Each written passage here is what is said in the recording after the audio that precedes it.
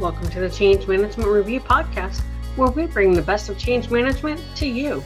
In this episode of the Change Management Review from the Field series, Brian Gorman interviews Judi Neal, an author on workplace spirituality and an internationally recognized scholar, speaker, and consultant on the topic of transformation. We hope you enjoy today's episode.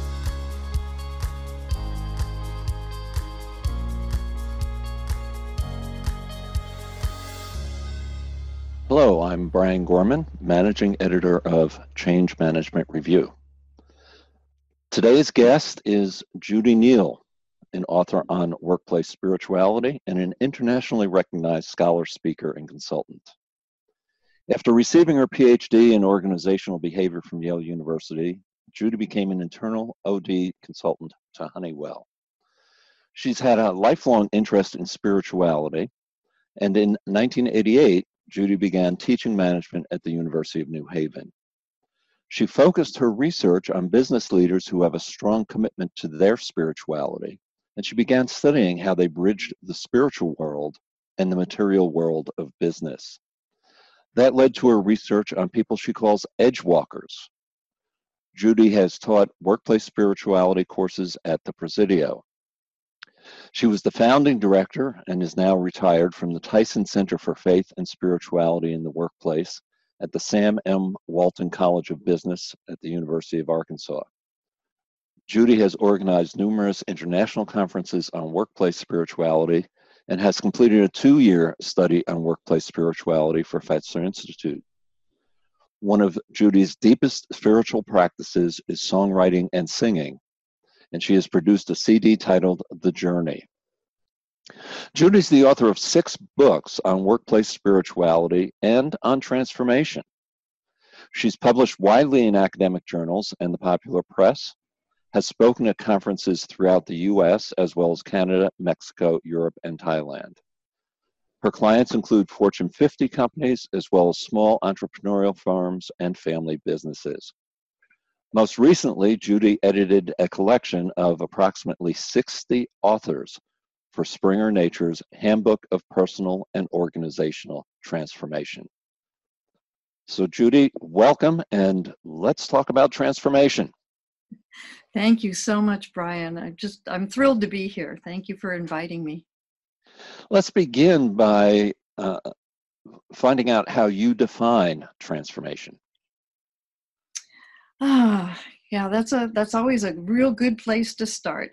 And for me, part of the definition of transformation is contrasting it with the traditional definition of change and using metaphors.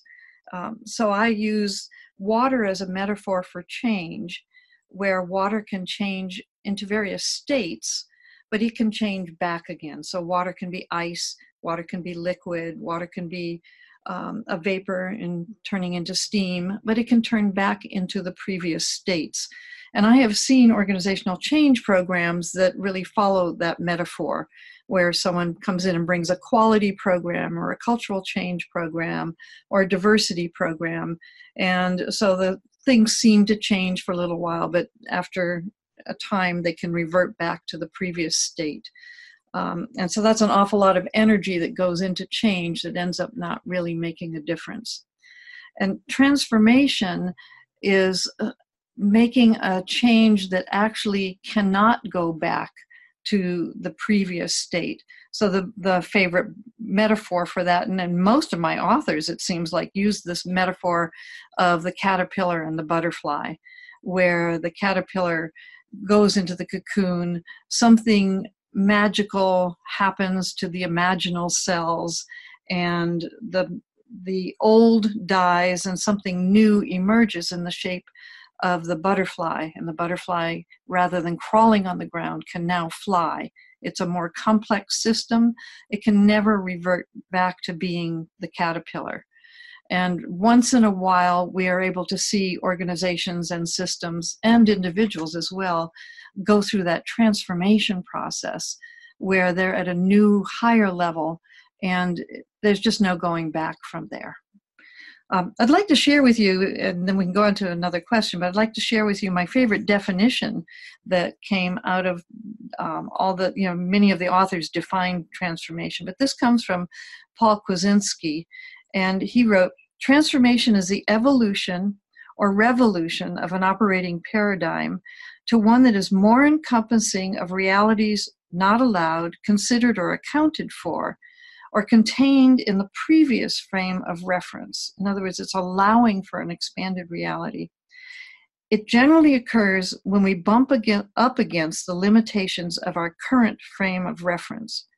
Things are happening that we can't explain, or that we are consistently recreating events and situations that we don't like because of decisions we make. So then the only alternative at that point is to transform into something more expansive. So that's my favorite definition. Great, thank you, Judi. So 60 different authors. What are some of the lenses that they brought to the exploration of transformation? Well, it was fascinating to me. I was hoping this would happen. And people brought all kinds of what seemed like disparate lenses. So for instance, there's several authors brought a science lens to looking at transformation, looking at theories from quantum physics, cellular biology, chemistry. Several people looked at neurobiology and the study of the brain and how the brain can rewire and go through transformation, and neuroplasticity. So there's that science lens. Another sort of group of lenses I would call the contemplative lens, where authors looked at transformation through mystical traditions or religious traditions and contemplative practices. So you might have a Sufi lens, or Christian or Jewish or Buddhist or indigenous lens.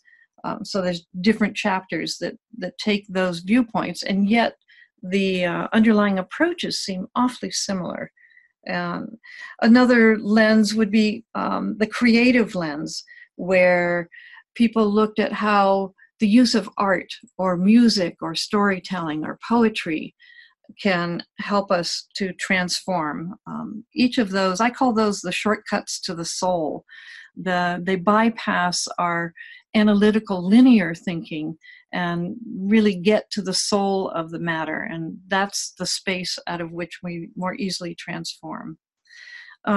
Several people also looked at, and you being one of them, my dear friend, looked at the coaching approach and change management theory approaches. So more of an organizational development lens and a transpersonal psychology lens in some cases.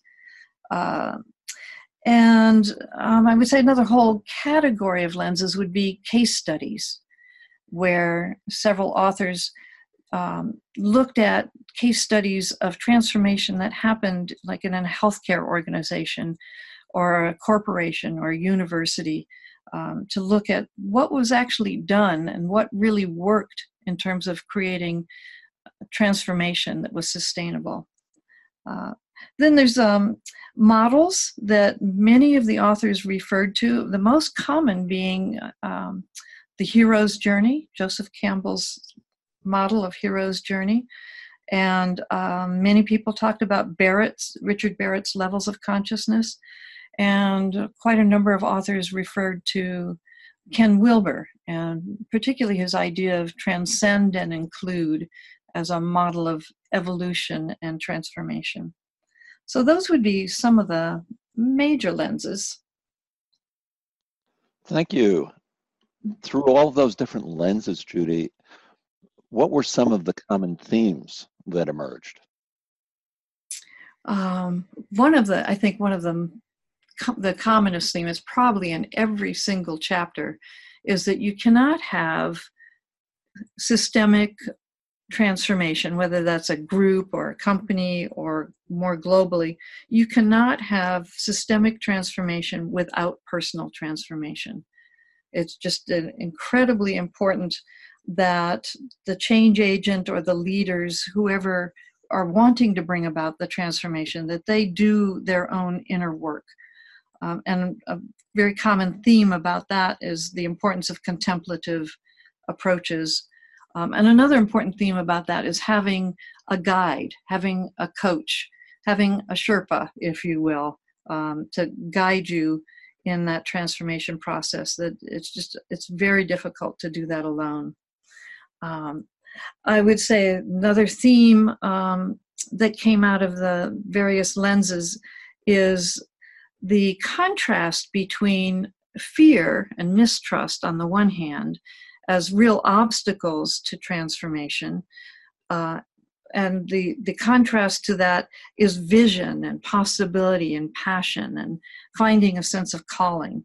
And so many of the case studies and personal stories and models really talk about the importance of knowing what it is you're up to and why you're doing what you're doing, having a vision of something that may have never been done before, but you find that you can't not do it. It's yours to do.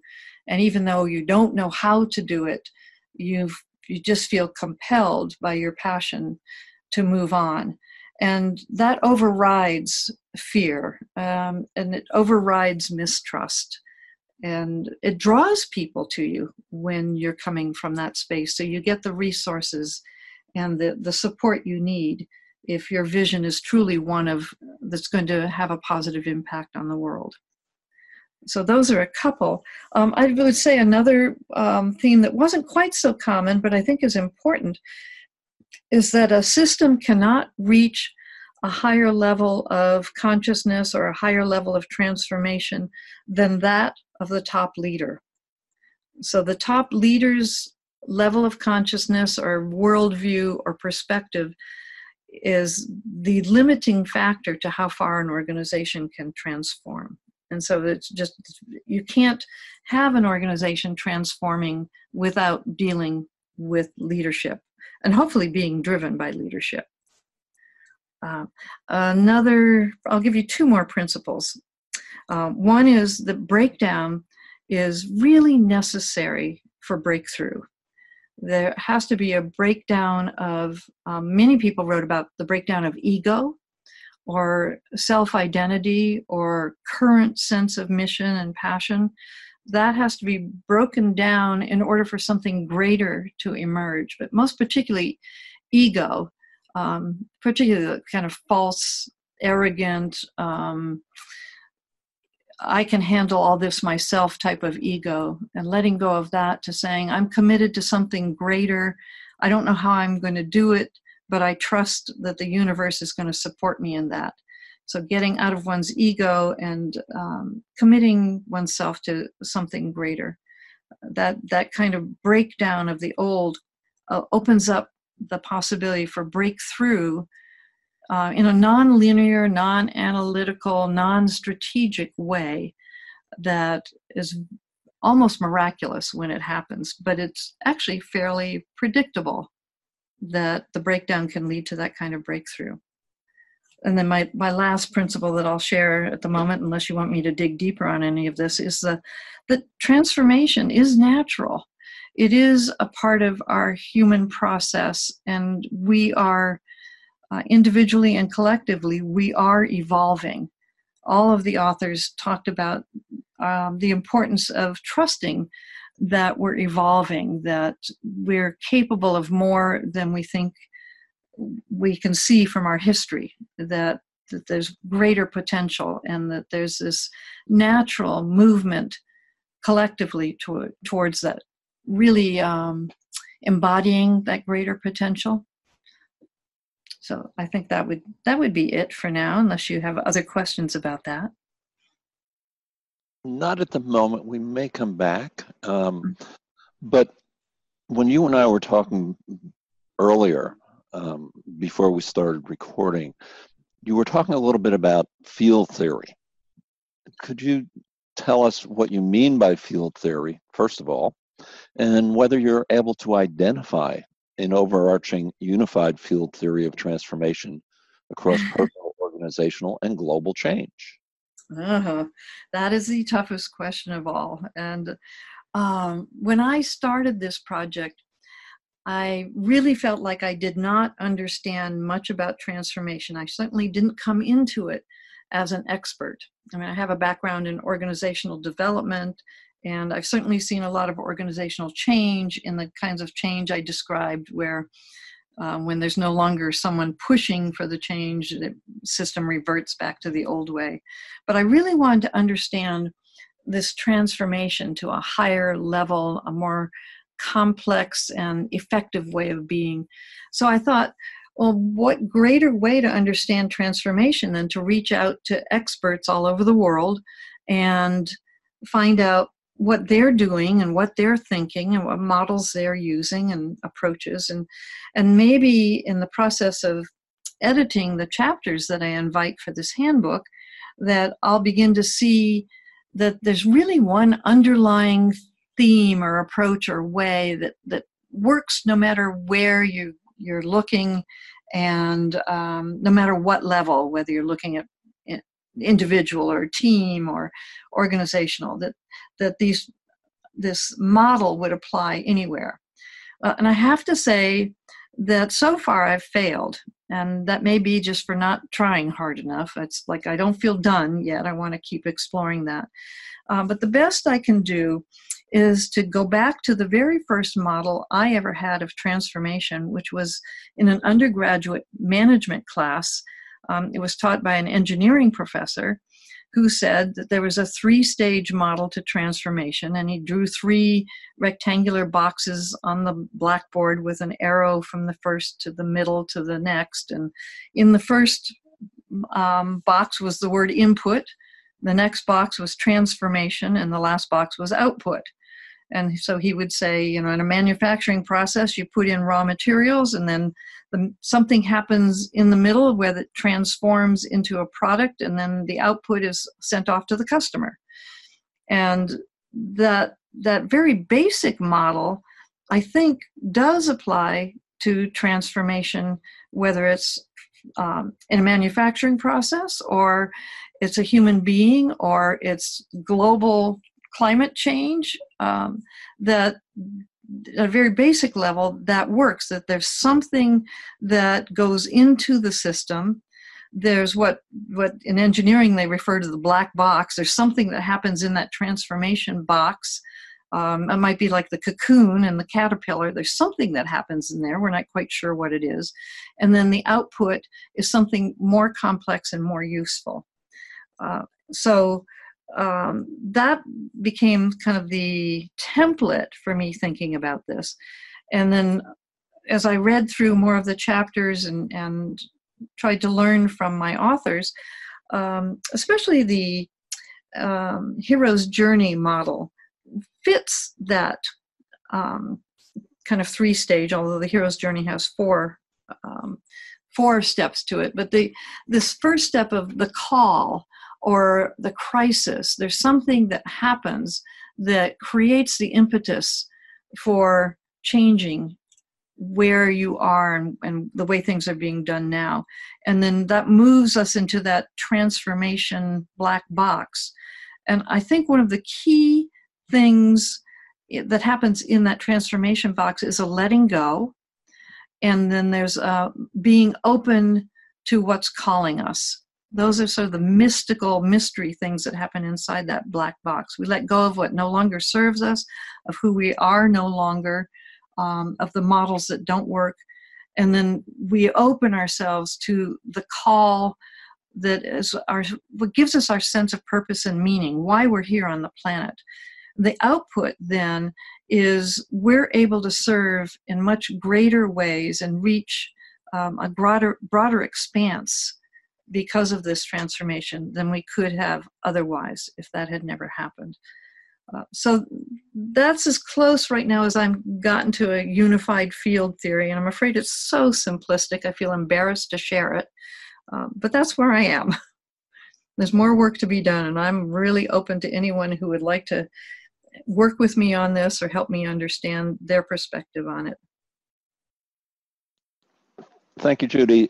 One of the things that, again, you and I have talked about in the past, but is rarely a part of a change conversation, is energy. How do you believe we can intentionally engage people's energy in transformation? And how important is it to do that? It's absolutely essential. And maybe this ties back a little bit to your question about what is a field. And several of the authors who talked about quantum physics talk about field theory and that there's a certain field of energy that can lead to transformation. I think it's that intention creates energy and vision creates energy. And so if a person, let's start with at the individual level, if a person has a vision or a sense of calling or a sense of purpose or some kind of gut level knowing that there's something they need to be doing in the world that's theirs to do, they have just about limitless energy themselves. They go to bed late at night because they're working on it. They get up early in the morning. They dream about it. They talk to everybody they know about it. It's just like this incredible flow of energy to do something that feels essential and important to them. That energy is contagious. And people who have similar vision or sense of calling will be attracted to that energy. They'll resonate with it. And in quantum physics and even in brain resonance, they talk about being able to tune to the vibration of that higher attractive energy that it draws people. I think it literally draws resources, draws ideas, it draws what you need, not from a strategic and linear point of view, although it's very important to do those things. There's something beyond that energetically that we're only collectively beginning to discover. It's like the shamans have always known it. The wise people in each of the religious traditions, they've always known how to work with energy. Healers know how to work with energy. So now business leaders are beginning to learn how to work with energy, and to be able to do that in a conscious way for the greater good, I think is essential. Especially the bigger the project you take on, the more important it is to be able to work with that intention, with that passionate, really committed energy, and as an individual to be open to energy coming through you. I would call it spiritual energy, inspired energy that comes through you, and you trust it and you follow it. And you never know quite where it's going to lead, but in my experience, it always leads to someplace as good as or better than you might have envisioned. Does that answer your question? It certainly does. Thank you. You're welcome. Judi, as always, I learn from you, learn with you when we're together. So I thank you for helping me record this podcast for Change Management Review. Oh, Brian, thank you so much for asking me. I really appreciate our time together. We hope you've enjoyed this episode of the Change Management Review from the Field series with Brian Gorman, Managing Editor of Change Management Review, and Judi Neal. Be sure to follow us on Facebook and like us on LinkedIn.